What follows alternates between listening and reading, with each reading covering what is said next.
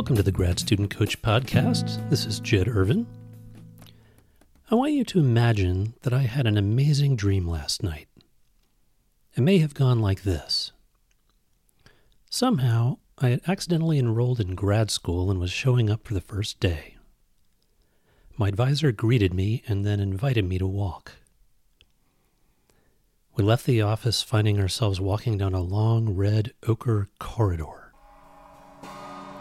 The carpet's piles slowly became thicker as we walked past 31 doors, until by the time we reached the 32nd door, we were crawling to get through it.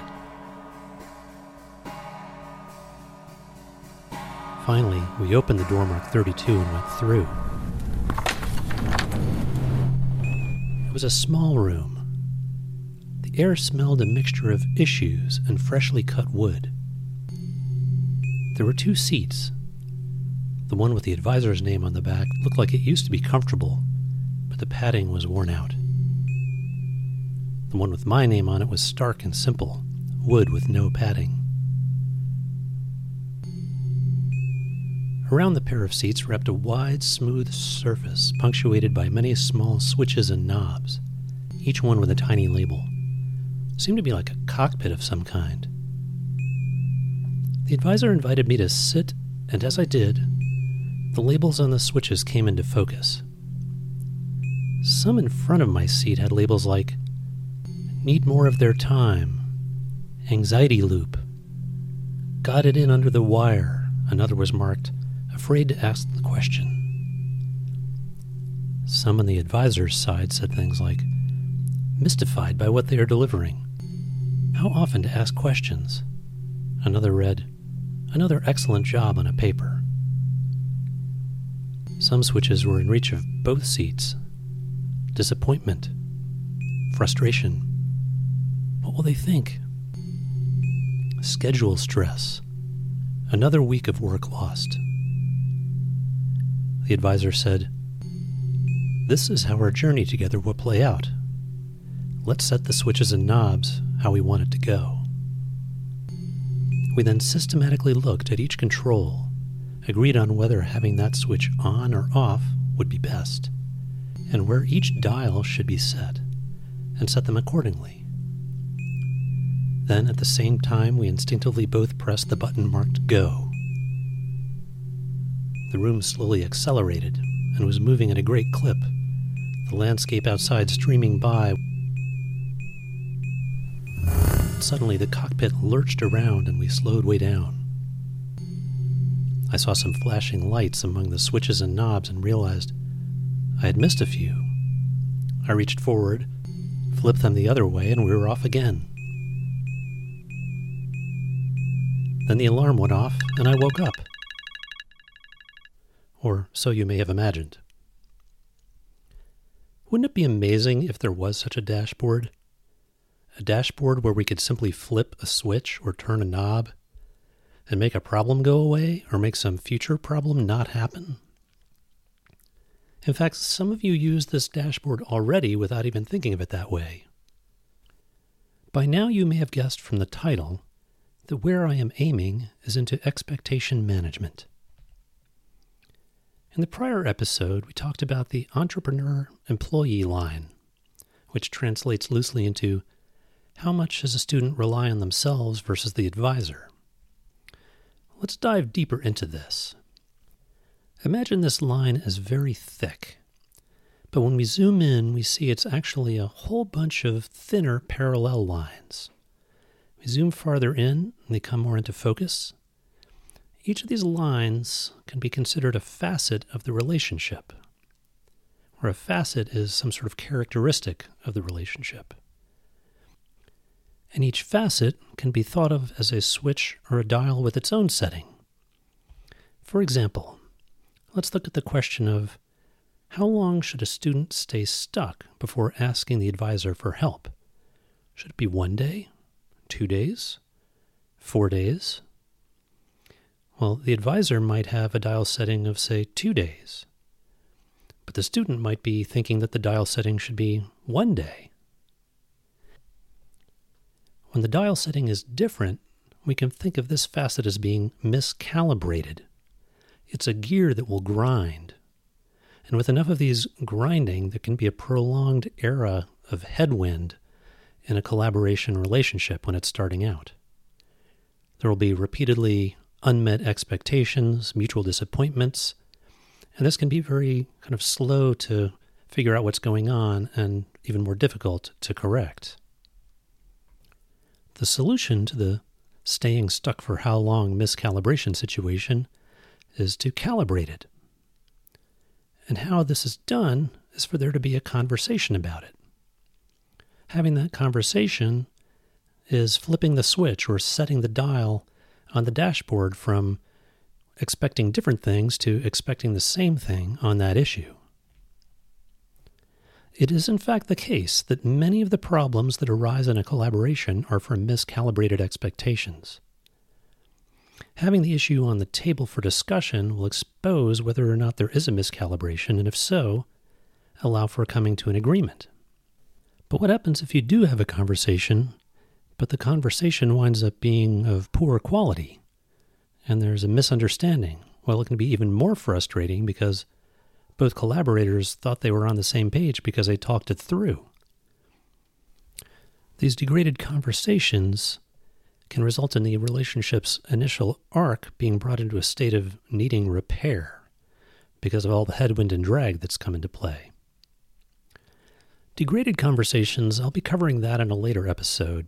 Here we're going to look at causes of missing conversations, conversations that don't happen for some reason or another. So what causes conversations to not happen? Well, you might realize that there's a need to have a conversation about something, but you might have some fear or discomfort about having it.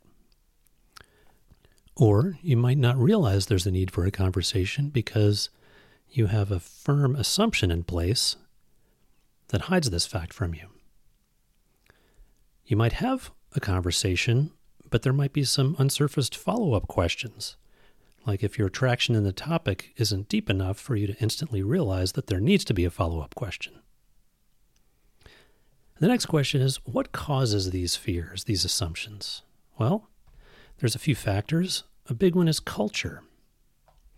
Questions that are not okay to ask in one culture may be fine in another. For example, one student told me that he was not asking his advisor certain questions as this would have been an insult in his native culture. Another example was I had a student who didn't want to bother their advisor too often out of respect, and the advisor thought that the student was just not engaged with the work. So, a great example of miscalibration there. Another cause can be life experience.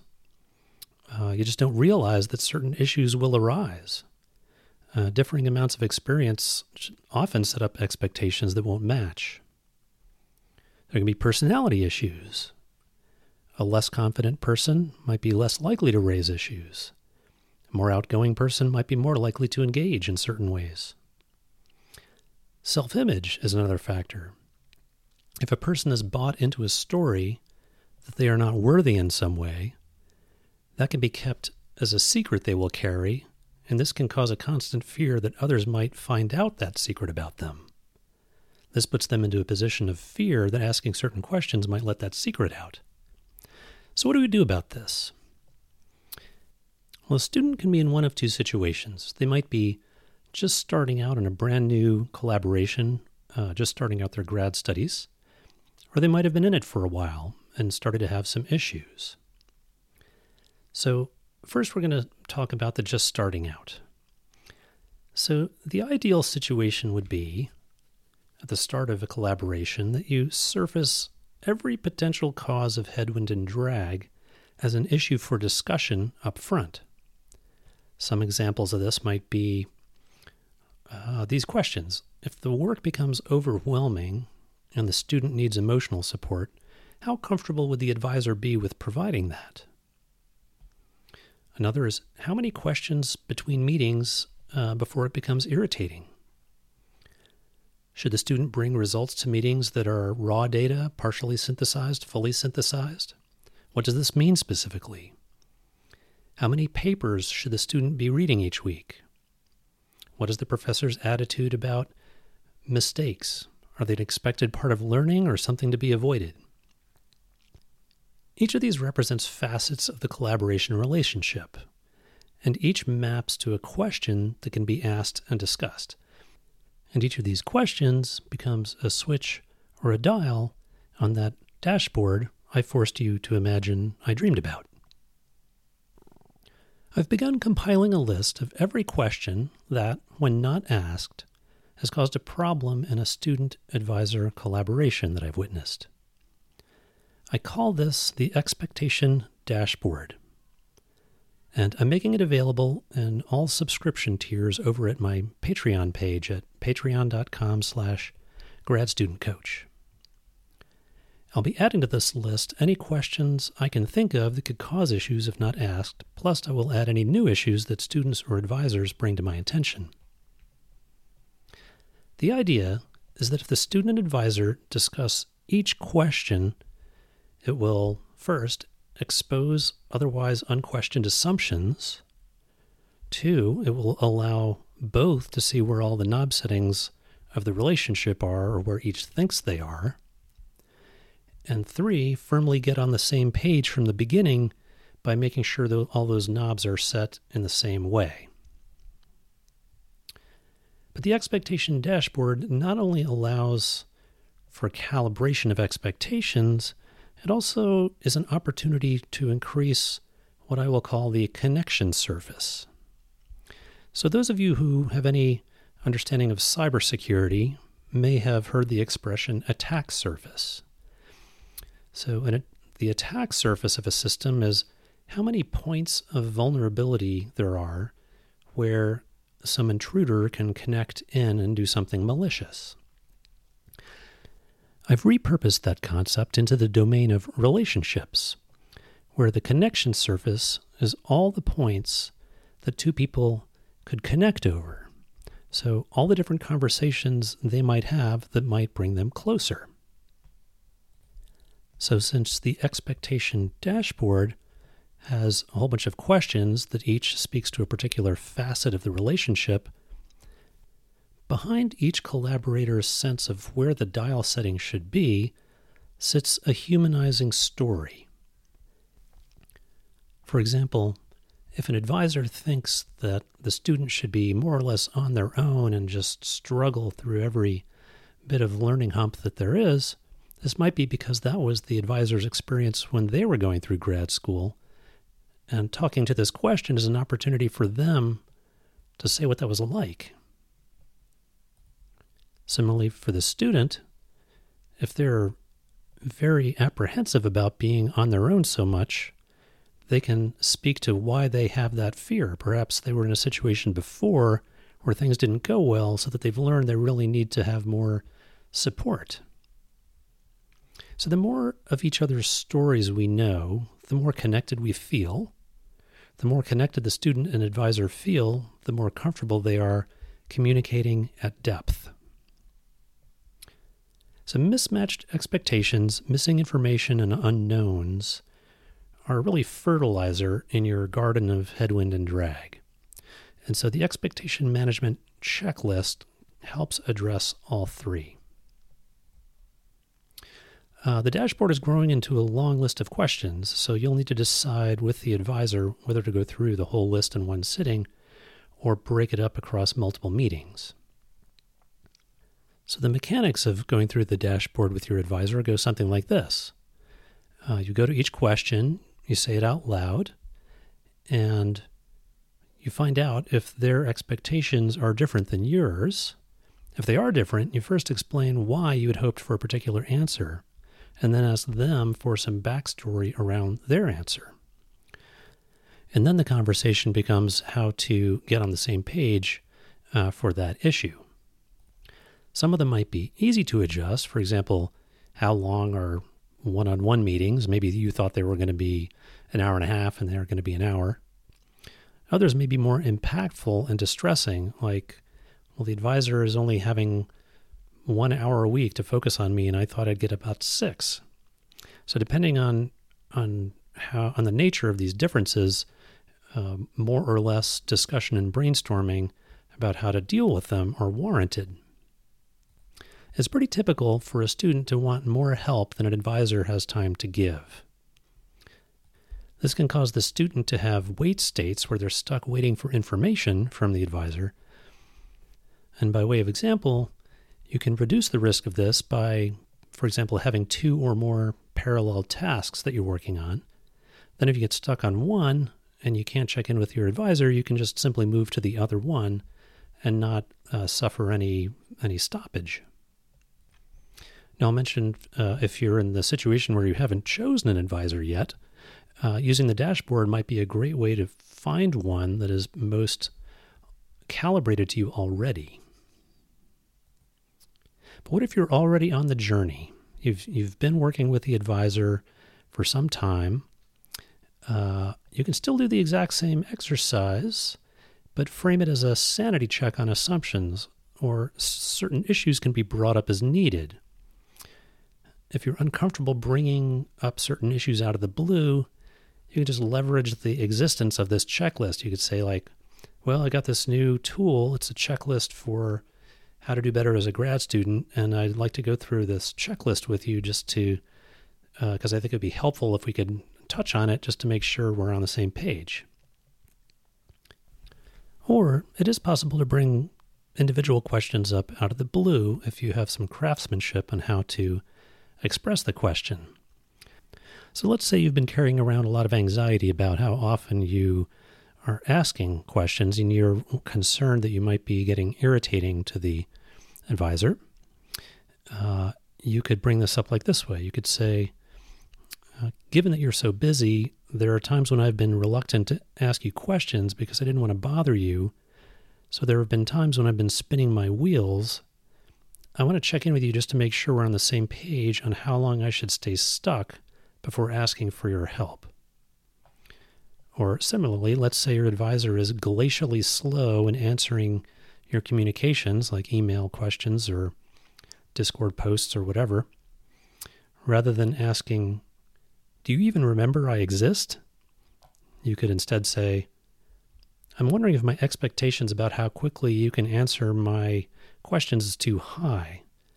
Is there something special going on that's making that slower than usual, or is this what I should expect going forward? And if they respond with, yes, expect at least 2.5 days, you can follow with, what are some ways I can most effectively use my time while waiting for that answer? Other tasks I can work on, or are there papers I should read? Or perhaps communicating over a different medium would be more efficient or easier for the advisor to deal with. My belief is that any collaboration problem can be helped, if not fixed, by a well-crafted conversation that better aligns expectations. And having the expectation dashboard as an instrument provides a context for asking them. But if you don't feel moved to join me over at my Patreon page, but you have questions that you've always been afraid to ask your advisor, you can use this concept and build a dashboard of your own. For example, let's say there are 5 points of frustration that have built up in your relationship. You can come up with a question that constructively captures each frustration. The example mentioned before as the alternative to, do you even remember I exist, is an example of how to do this. I'll actually have an entire episode later on how to constructively engage around problems, where by constructive, I mean that the engagement builds rather than impairs the relationship. So let's review. Assumptions can differ, especially for cultural reasons, but other reasons as well. Explicit conversations need to happen to detect those and sort them out. If you wait, the relationship can be damaged. If done up front, that damage can be prevented and the headwind and drag greatly reduced.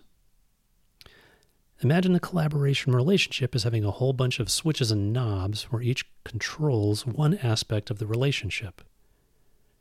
The goal is to have both you and your advisor know how those knobs and switches are set, rather than each having your own private settings, which leads to miscalibration and grinding of the gears. The expectation dashboard is designed to be a way for you to be able to comfortably put all these issues on the table, because getting them on the table is often the most confounding step. And then once they're on the table, you'll know where you stand on every issue. If you ever find yourself being unsure about what the advisor would want you to do, or if the advisor is ever mystified by your behavior, that means a conversation was missed. And an important point to make is expectations will shift over time, so the dashboard provides a way to speak to that in a more formalized way and to remember to even reset the expectations when they do need to shift. No collaboration is ever perfect, and I'm not suggesting that the expectation dashboard is going to bring you into the territory of perfection, because life is just too complicated, and it can be very difficult to always stay on the same page. And this is because expectations shift, but even if you get them all aligned, that doesn't mean that you're always going to meet those expectations, and it doesn't mean that the advisor will always meet them either. But always being confident and comfortable in bringing up these issues rather than letting them fester due to some fear or apprehension, this can minimize the impact. The dashboard provides a handhold for both collaborators to start a conversation when expectations aren't being met. So either go over to my Patreon page and sign up and get your hands on the dashboard, or roll your own. But whichever of those you choose to do, I'm hoping it makes for a smoother sail. All right, that's it for this time. Signing off with peace and love from Pleasant Dashboard Dream Studios. See you next time on The Grad Student Coach.